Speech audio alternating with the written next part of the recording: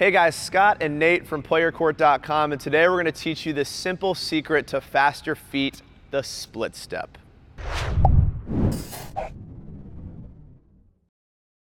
All right guys, so today we're talking about the split step. To be clear, this video is for players with a player court rating of 79 and below. If you're not in our community or familiar with our rating system, a player court 79 is the equivalent of a USTA 4.0. So Nate, split steps. Tell me what's going on here, man. What is a split step? All right, so the split step is loading of energy. It's a lot like a spring, right? And what this is gonna enable me to do is to change direction relatively fast, right? Keep you light on your feet. Keep you light on your feet. Simple secret to faster feet. To faster feet, 100% right.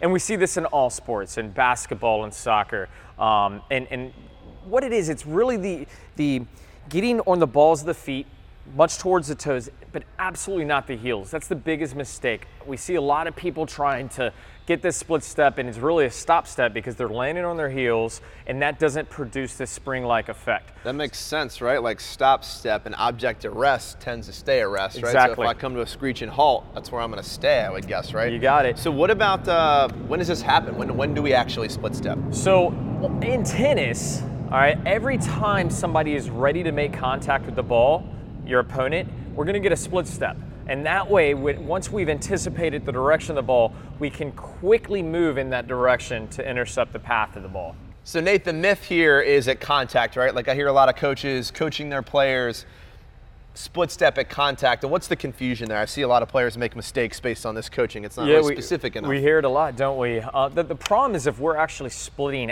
at contact, we're gonna be late. The ball's coming off the racket entirely too fast, especially at higher levels, and you're still coming down from the air to land and then making that move. I'm jumping in a split step. That might be a little high, a little much? Right? Yeah, that's a bit much. It takes too long to get down. What I tell my students is that they're gonna go wide, right? So what I want is my knees and my hips centered under my shoulders, and this split step should go a little bit wider to keep me centered and balanced. And then the toes working like a spring is what's gonna enable me to change direction. Perfect, and guys, that's huge. I think the mistake we see, even a lot of coaches just not correcting, is your feet should land that stable split step that Nate just showed you that makes you so quick off your toes.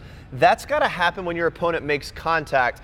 We see some, I'm not gonna call it bad coaching, because I don't wanna point the finger, but some confusing coaching where we're seeing players actually jump up as their opponent makes contact, so they're landing late and they don't have time to adjust.